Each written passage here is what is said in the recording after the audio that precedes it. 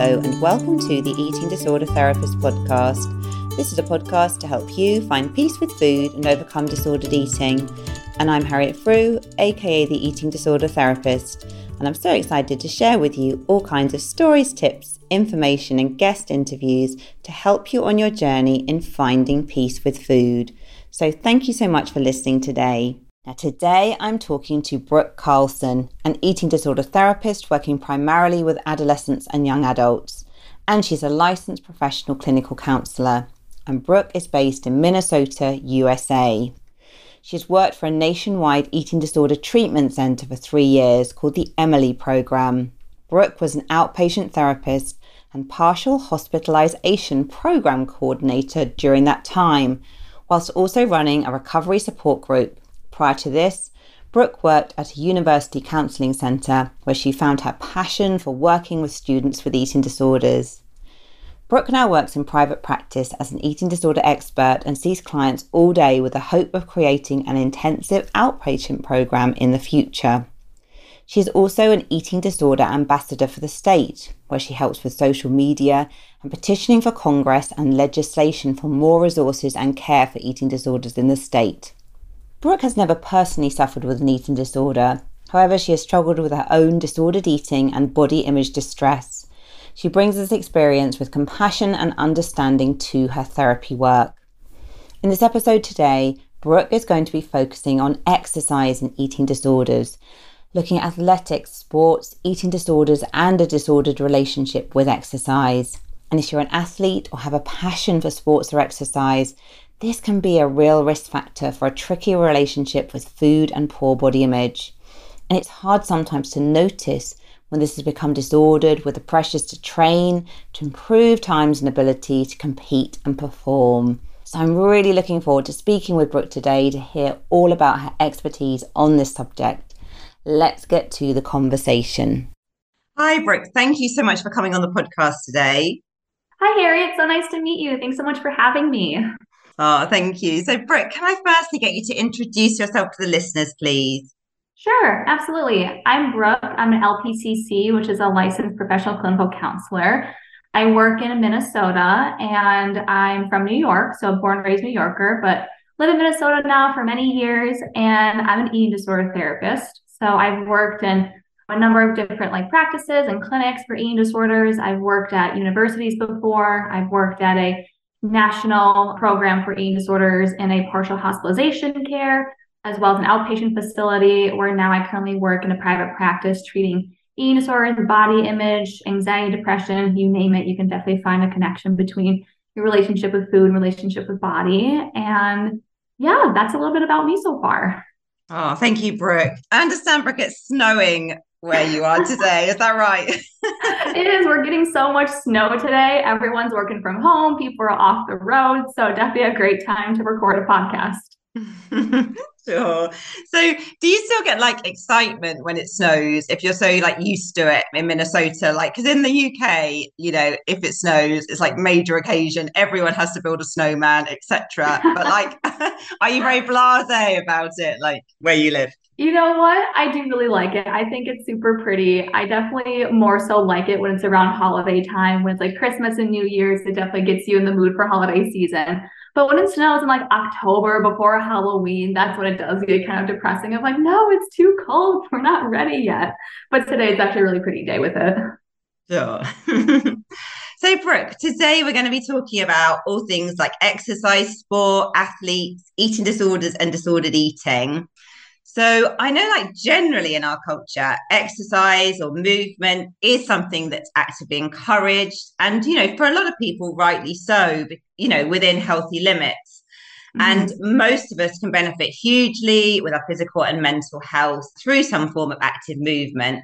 But obviously, when things go too far and exercise becomes obsessive or compulsive, where food has to be earned or, steps counted obsessively or whatever, it can be really problematic. And particularly perhaps if you are an athlete or in sport, you can be more vulnerable. And I guess also I'm thinking with the advent of sort of wellness culture for the last few years, there's a lot of pressure, isn't there? With kind of fitness, and people who are just ordinary kind of normal people are sometimes fit sort of exercising to kind of athlete sort of standards with very strict regimes and all of that.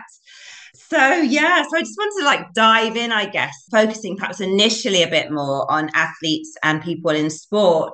So is there a higher risk if you are in an athlete or in sport that you could develop an eating disorder? Yeah, I definitely think so. And I think just to make sure that like all communities are represented, that anyone can have an eating disorder, right? It doesn't matter that if you're an athlete or if you're more artsy, if you are more musically based, that really eating disorders can impact anyone. From my experience, though, I definitely do see a higher risk within like the sports department and like the athletic community, whether like you're in middle school, if you're in high school, if you're a college athlete, I do think that there can be like a higher pressure when it comes to exercise. Like, for example, of like if you are really into your sport and you feel like you have to do better, you have to like be super successful. And if you want to improve, that's when the relationship with exercise can definitely turn from like a fun activity to more so like compensation or feeling like we need to lose weight to be better at our sport. That there can be like a comparison factor too, that if you want to be a better teammate, or if it's like a very competitive type of sport that you're in, that there's a comparison component as well. And different sports as well, I feel like have different experiences with eating disorders. Like I do notice how dance or gymnastics, swimming, even track, those tend to be some sports I see more often that have students with eating disorders. So I definitely do think there's a higher risk, just because of like what you were saying earlier too, that it's great to move, it's great to have exercise, it helps with endorphins and it helps with stress release, and it can also be something that can definitely go down a slippery slope of like compensation, needing to like earn your food, things like that. Yeah, no, thanks for clarifying that. So it sounds like as well, perhaps, if you are involved in sport, obviously there's that element of competition, which can be very healthy, but can be unhealthy. There's also that pressure sometimes to like, I don't know, get faster times or win matches or achieve. And also that comparison sort of factor as well. So I guess, sort of underneath eating disorders, there's often a feeling of not being good enough, isn't there, in some way? And I guess in many ways, like doing sport can be a healthy way to gain sort of self-esteem, a sense of purpose and feeling good about yourself. Oh, But yeah. yeah, like what you're saying as well, is that sometimes, it can tip into an unhealthy place. Those pressures become really intense.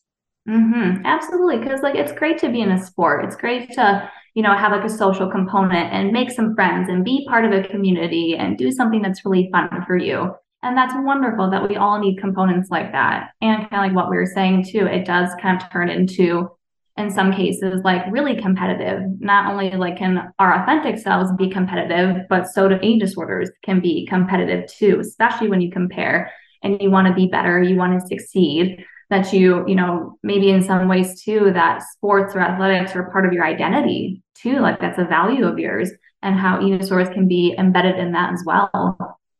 Yeah, and it makes a lot of sense. And you said that perhaps dance, gymnastics, or track events, maybe they could be some of the sports where you could be more vulnerable.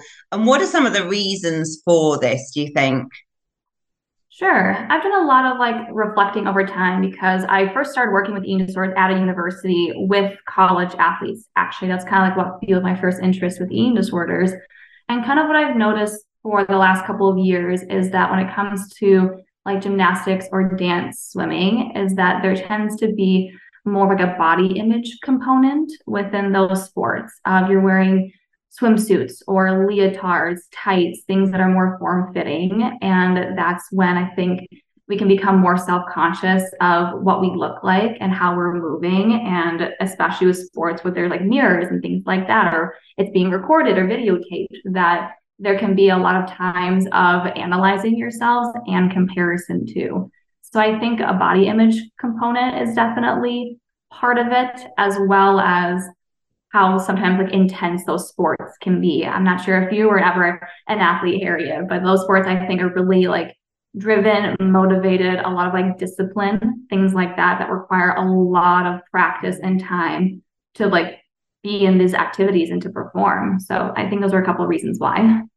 Yeah, I mean, it sounds incredibly tricky, I think, to be able to sometimes pursue those sports and not to develop some issues with body image. I mean, I'm sure it's possible, but it's not a path I pursued myself earlier on in life. But I think if I had been in front of the mirror a lot or being videoed a lot, or it would be Mhm. quite hard, wouldn't it? I think not to become much more focused on your body. And I can see how it could perhaps bring out the inner critic.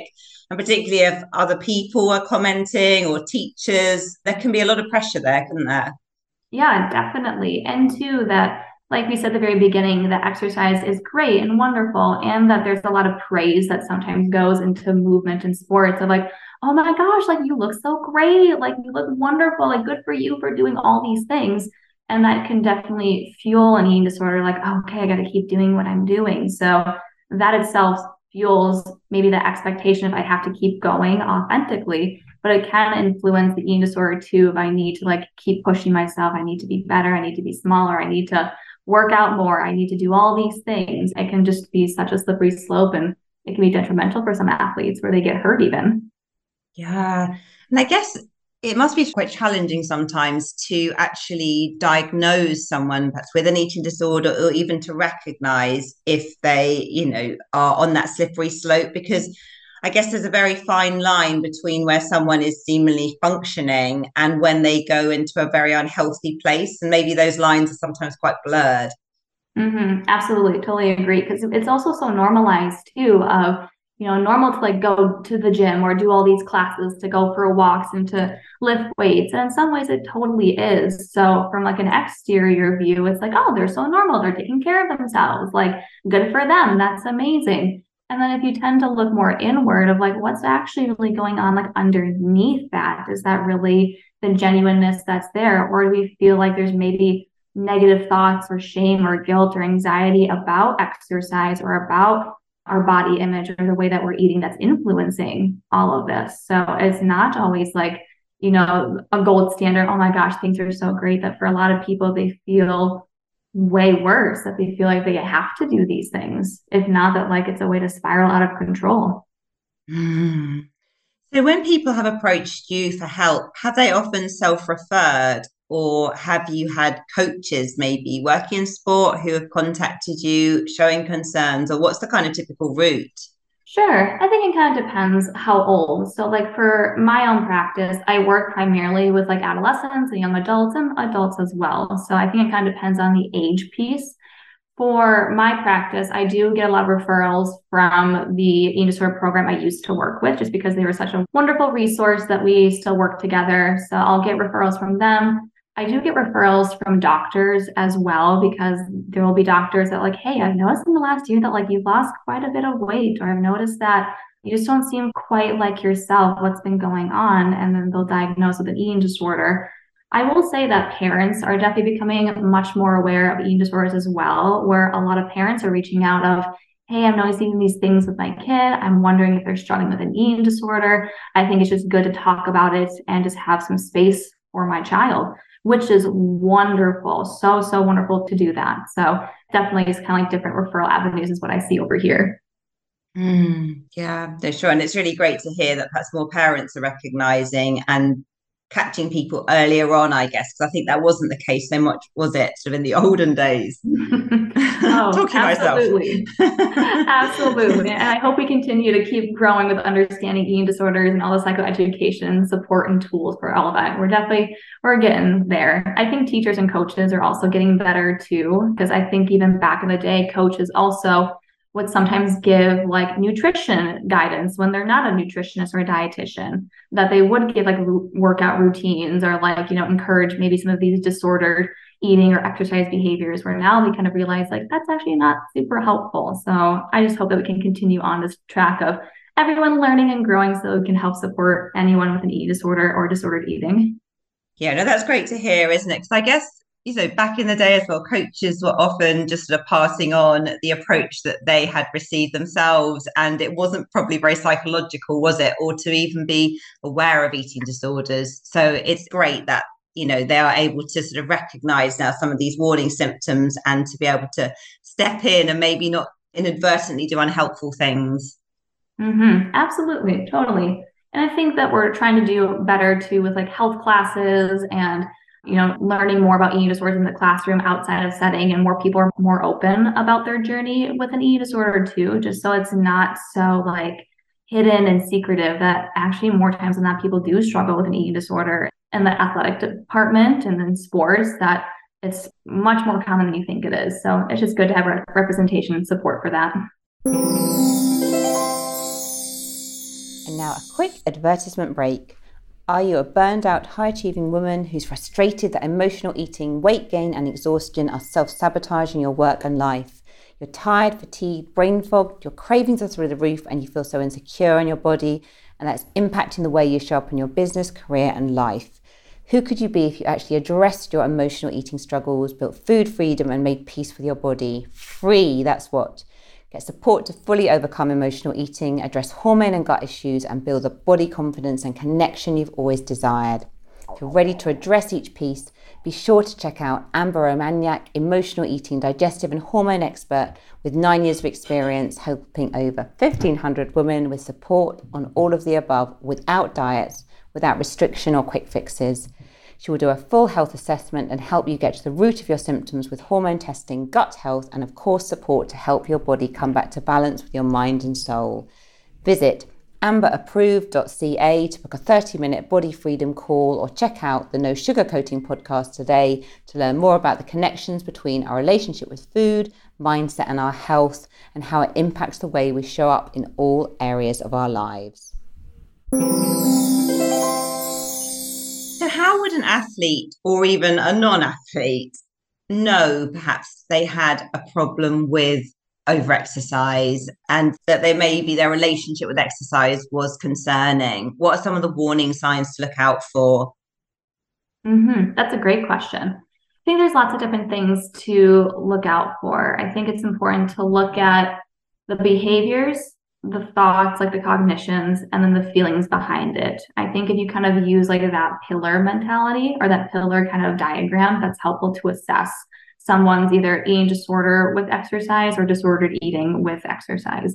One of the things I would think being like, how often is someone exercising? And what is the intent of someone's exercising? If they're going out for a walk because it's been a long day and they just kind of need like a breather, that's one thing. Versus if someone is going out to exercise because they feel really guilty for eating out with their friends that night and that they feel the need to like burn it off, or if they feel guilty about something, or if they are preparing for a meet, for example, if we're going to keep with a sports context, that they should over-exercise to look better or do better within their sport.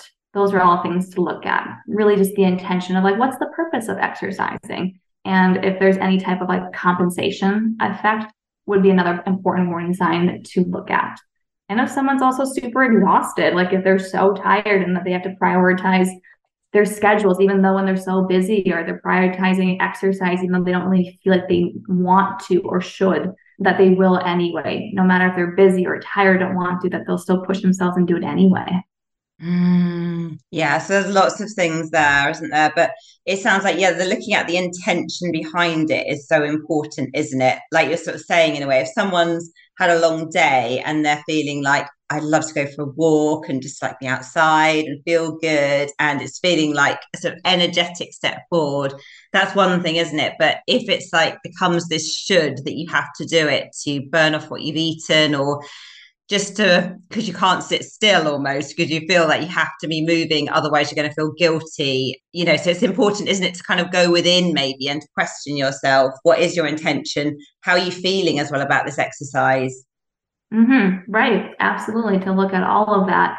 And also if you see like a lot of contemplation of like, oh, should I work out, should I not, I really don't want to, but also I think I need to, but I'm so tired, but if I don't do these things then like I'm lazy. So if you also notice like a lot of back and forth within cognitions, and then if there's a lot of guilt of I can't work out, I just literally don't have time, that you almost ruminate on that of like, oh, I'm such a lazy person, I'm so unhealthy, I didn't go do that.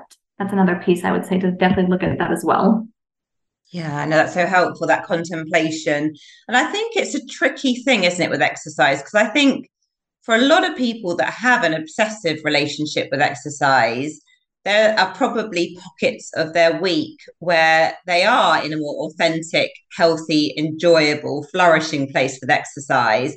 where, they would perhaps, if they were in that more healthy space, they would be doing some of that exercise anyway. But it's almost like the quantity and the intention, I guess, of all those extra bits, isn't it? And then I guess sometimes then all the joy is lost, isn't it? But it's hard to, I'm sort of thinking sometimes with people I work with, I think they find it hard to differentiate sometimes between what is their kind of joyful movement and what is their sort of exhaustive should exercise. Mm-hmm. Absolutely. And exercise is one of those pieces too, that if you're working with someone who's been through like residential or inpatient treatment, that a lot of times that the only movement that they're getting is some type of yoga.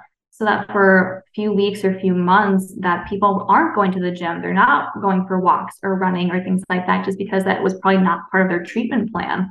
So that when they're in recovery and they're making really great progress and they're maintaining all these wonderful things, that they come into this point of like, I'm kind of interested in exercise, but that feels wrong in some way because it's part of like their initial treatment plans.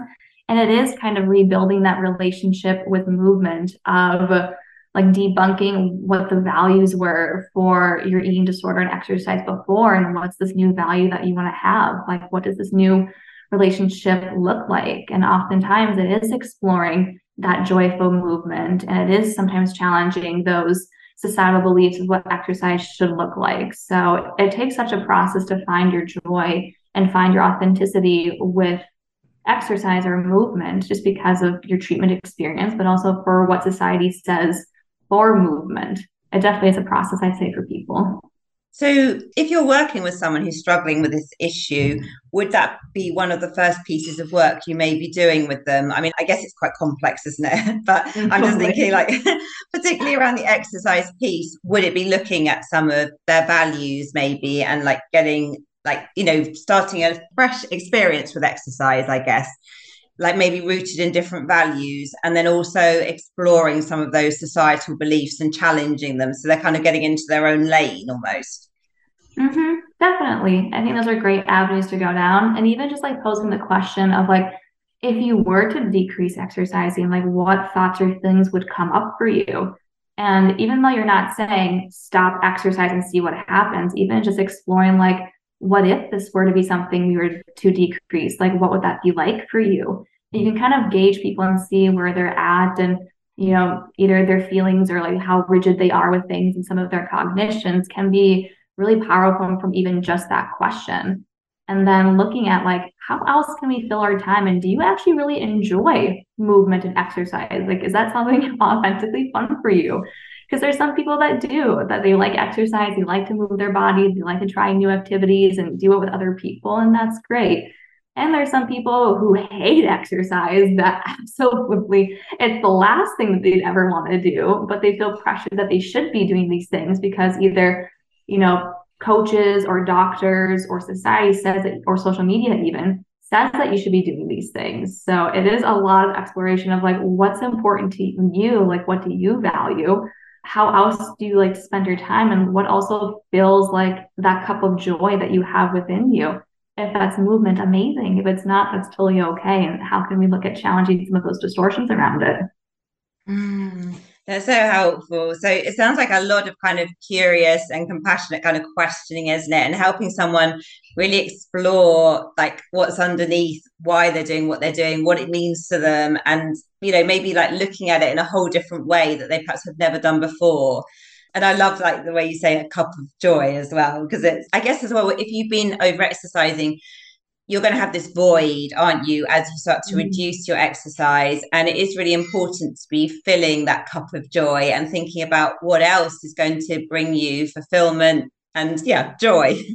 Right, absolutely. Like, it's looking at those coping skills, and it's looking at like things that authentically like make you happy. Like, what would it be like to spend time with other people, or try something new, go to a new place, or get back to something that maybe you haven't been doing for a long time, something that you really love that maybe you put on pause due to life. And what's it like to incorporate that again? I think that can be such a beautiful like insight gathering time, and also something that's so connecting back to like your authentic self.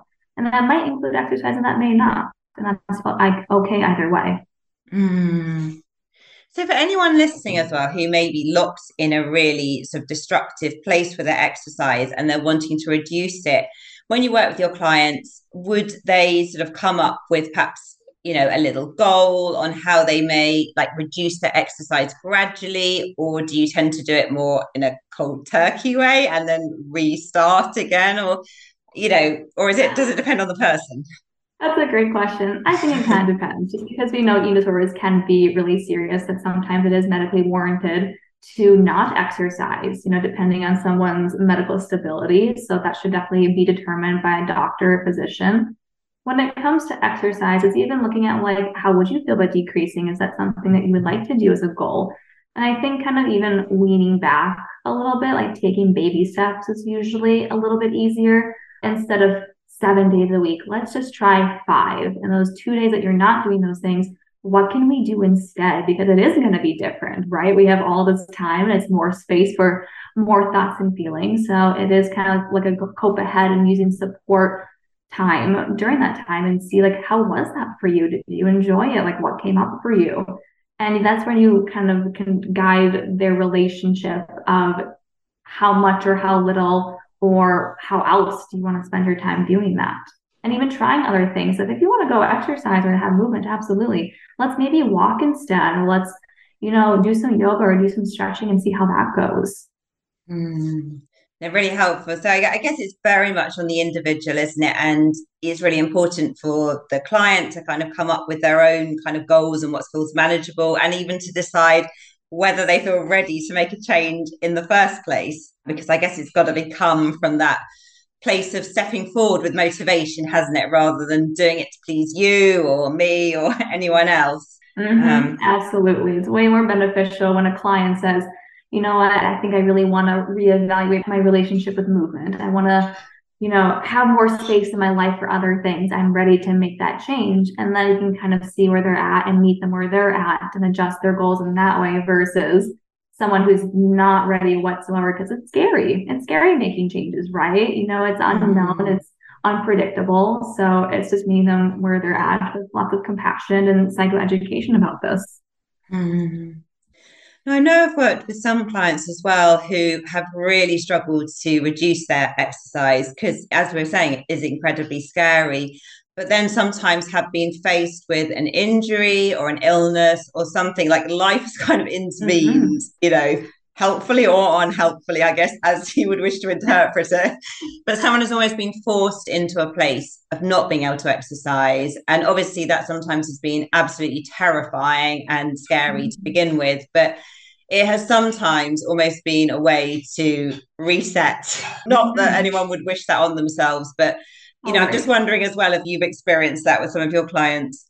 Oh yeah, definitely. That through eating disorders, that people have had like stress fractures where like they can't be in their sport, or their heart rate is dangerously low, or they can't do sports. And that's where it is such like a compassion validation point of, it does suck when you can't do those things, especially to like if they're a college athlete and they're on scholarship, or if they are in middle school and going to state championships for something, or they're just really into their sport because that's where their best friends are, or they have to take a break to even go to treatment for their eating disorder. That it is a bit of grief. I know it is really hard. Like it so does suck. It's so not easy, especially when this is an important part of your life. And in some way it is like a bit of a relief of, this is a time where you can just take care of yourself and do what you need to do. And that movement will always be there. We only get one body. So if we take care of it and that we give it the time, space, and healing that it needs, it's something that you can definitely explore in the future too. So it's not a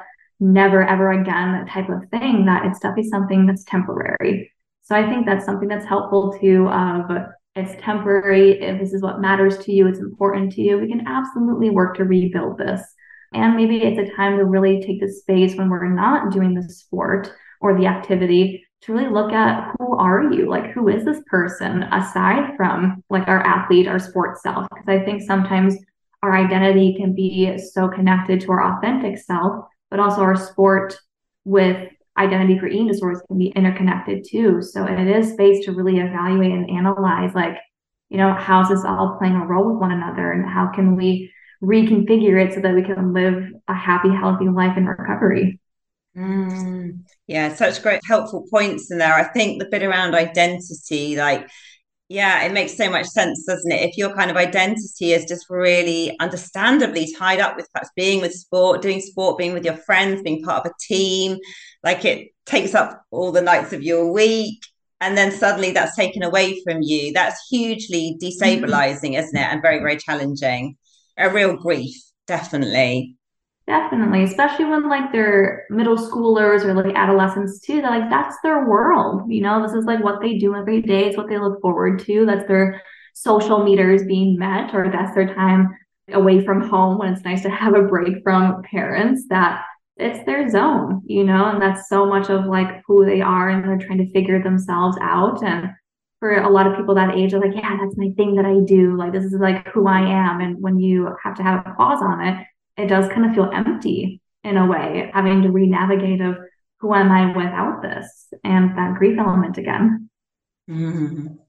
Now, I love the way though that you talk about sort of the reframe of seeing it as a temporary phase, though, and that actually you have one body, but you can work back to being able to move again, and to give a lot of hope. And it's not like you have to give up exercise or activity forever, is it? It's a pause really while you reevaluate.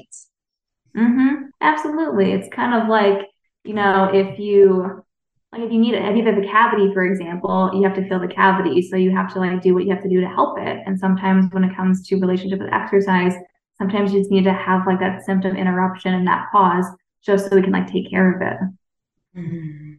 So, Brooke, you've given us a lot of helpful tips already on how to navigate a different relationship with exercise. Are there any other key components that you might include in your working with someone, perhaps around body image focus or anything else? I would definitely say to work with a therapist who has experience working with eating disorders, disordered eating, body image issues, just so that way at least whoever you're talking to is someone that has experience with this. This can definitely feel like an isolating experience sometimes. You kind of feel like no one understands me, or that what I'm feeling is like, well, where just having like that person who really understands it, that also has clinical experience, I think would be the first step. When it comes to exercise and like body image, there's a lot of really great like bibliotherapy options that are out there. I've read some really phenomenal books for body image, and I don't know if there's a way to connect Harriet. I would love to send you some recommendations. I think it's really taking space to look inward of like who you are genuinely and who you are authentically, to look at those joys, to look at those values, to look at things that build you up, to maybe set boundaries around exercise, or maybe it's setting boundaries around certain people who have maybe triggering perspectives or thoughts about exercise or food, because that can be tough too. If you have someone saying like, oh, I didn't go to the gym today, like that's so like not healthy of me. Well, that's going to make someone feel bad, right? So it is kind of looking at those boundaries of, who maybe has a similar positive, healthier view on exercise, and how can we surround ourselves like that? How can we advocate for ourselves using some of our communication skills, assertiveness skills of like, that's not really helpful when you say things like that. And really like working on those empowerment skills, I think, is another really great step. And focusing on rest too, like not only just like physical rest, but also emotional and mental rest as well. I think that's a really key important part too within recovery or within any type of therapeutic work, is that ability to give yourself rest, but also grace and compassion through this point too, because we do live in a wonderfully messy world. So I think it's important just to really highlight those elements too of compassion and grace, but also rest. Life is busy. We do a lot every day. It's okay to take time for yourself and not do all the things you think you're supposed to do. Yeah, no, I love that actually. Rest, grace, and compassion. The Holy Trinity. Yeah. So, and Brooke, I would love to hear your book recommendations actually, and I can put them in the show notes. But would you be happy to tell us on air any books that you particularly come to mind that the listeners may be interested in? Sure. There's two I really love. They're at my absolute favorites. One of them is called Perfectly Imperfect. You have to forgive me. I don't have the author's names remembered, but Perfectly Imperfect is a really great book. It is written by a counselor, and it's a super nice, like, condensed book. It's super short. There's a lot of great like helpful tips and tricks and skills that are in that book that I think are so helpful for like body image, I would say. They do highlight some elements of what I was saying with like the compassion rest piece in that book as well. That's a great one. I think that's really wonderful for anyone. There is another book too called Beyond Beautiful. I remember the author's first name is like, oh, it's Anushka Reese. That just popped in my head. That's a really great book too. I think that one is really great for like young adults. It's a little bit more relatable. It's a little bit more like there's some jokes that are in the book. It's just a really like, it's funny in there too, but it's just so connectable too. Like you can just, no matter who you are, you can kind of relate to that book. And that can be about exercise, body image, just living as a woman in society. Those are two really great books that come to mind. Okay, no, wonderful. And yeah, Perfectly Imperfect. I know Amy, well, I don't know Amy Harmon, but she's been on the podcast before, like ages ago, probably 2 years ago. That's right. Oh, I do remember that. So yeah, but brilliant. I'm really pleased, Brooke, that you recommended that because of that. That's a book I love as well. And it's just like really easy to read, isn't it? It's like, and like, yeah, like easy to dive in and out of and get some like really great nuggets from. So I'll definitely put that in the show notes. And Beyond Beautiful, it's not one I've read, but I would be very keen to read that as well. It's a great one. Yeah, it's got like a pink and orange cover with a beautiful like illustration on it. You can get those from Amazon. Those are really great ones. There's some also like body image workbooks that are out there that are great. There's another one called, you'll have to forgive me, like Eating in the Light of the Moon is another good one. That's a little bit more like poetic, I would say. It has like some short stories about like body image and movement. That's another good one. Okay, brilliant. Great. It's really nice to hear some recommendations. So thank you for that. Yeah, of course. So Brooke, where can people find you if they want to like message you, get in touch, find out more about the work that you do?